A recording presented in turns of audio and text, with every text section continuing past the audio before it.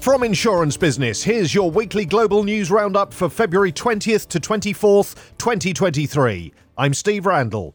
Commercial property and casualty insurance carriers have been delivering strong financial performance in recent years, despite the widespread disruption caused by the pandemic and other global events, according to a recent McKinsey report.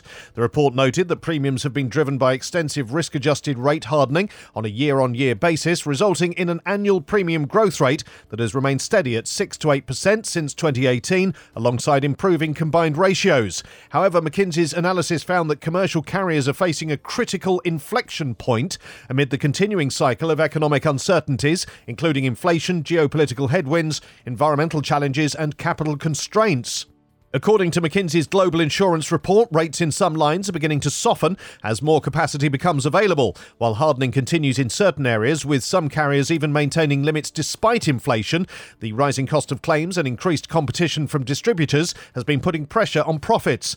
Despite this, the report noted certain opportunities for growth, such as meaningful investment returns resulting from higher interest rates. It identified the need to transition towards underwriting portfolios that have lower carbon emissions as another growth opportunity, even as they present certain challenges depending on geography. The nature of risks is also evolving faster than ever before, according to the report, particularly in areas of natural catastrophes, the net zero transition, and supply chain and cyber risks. As a result, commercial carriers should work to address protection gaps instead of stepping back and reducing their exposure. The report added that these challenges are being exacerbated by tightening capacity in both traditional reinsurance capital and alternative capital markets. Finally, the McKinsey report urged commercial carriers to prepare to navigate the new nature of risks by transforming their capabilities and talent as underwriting and claims shift from an art to a science. Perils, the provider of catastrophe insurance data, has released its fourth and final loss estimate for the series of windstorms that swept through Europe around a year ago. Perils has pegged projected insured property market loss at €3.85 million based on claims data collected from affected insurers. By comparison, Perils' previous loss estimates were just above 3.7 million, 3.6 million and almost 3.3 million, which were released 6 months, 3 months and 6 weeks after the catastrophe events respectively. A total of 1.9 million insurance claims were filed in the wake of the windstorm series, Perils said. The firm also noted that based on an actuarial analysis of European windstorm losses since 1979, a loss the size of €3.85 million is reached or exceeded about once every 8 to 9 years. Perils noted that most of the losses occurred in Germany, followed by the Benelux states, the UK and France. Minor losses were also recorded in Austria, Switzerland and Denmark. It was mentioned that both Poland and the Czech Republic were also affected, but were not covered by the Perils Loss Survey.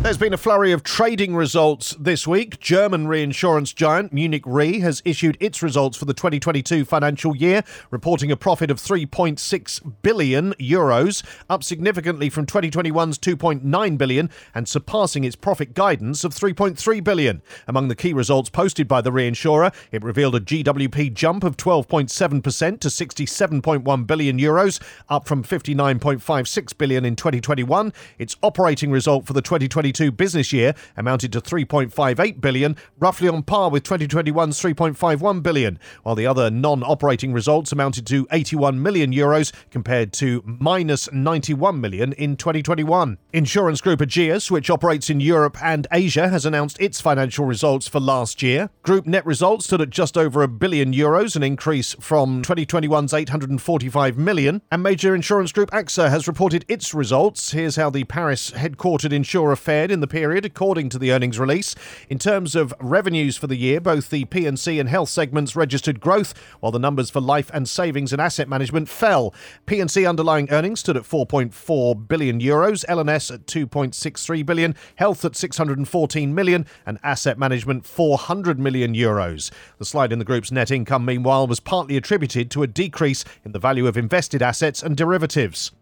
G-Cube Insurance, a global underwriter for renewable projects and a member of the Tokio Marine group of companies, has officially launched in Australia as part of its global expansion goals. Following G-Cube's entry into the Sydney market in 2022, the underwriter's products will now be underwritten on locally authorised paper issued by TMNFA.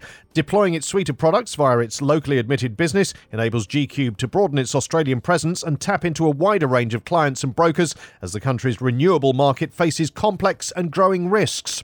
And FWD Hong Kong's recent survey into healthcare protection in the Greater Bay Area yielded some insights into Hong Kongers' thoughts on health protection planning.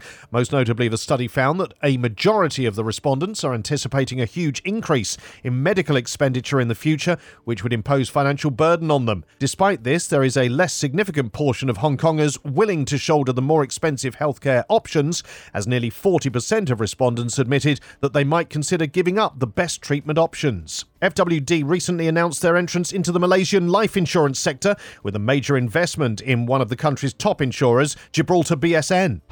These are just some of the global and regional stories covered by Insurance Business this week. For more, visit our website, insurancebusinessmag.com.